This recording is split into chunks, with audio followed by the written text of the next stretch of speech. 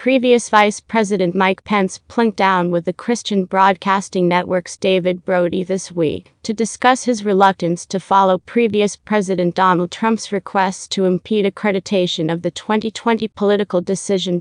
During the meeting, Brody inquired as to whether he shared Trump's conviction that the political race was manipulated or taken by the Democrats. There were states the nation over that directed their decisions, outside of how the state assemblies had supported them, Pence said, alluding to new strategies that had been embraced during the novel COVID pandemic.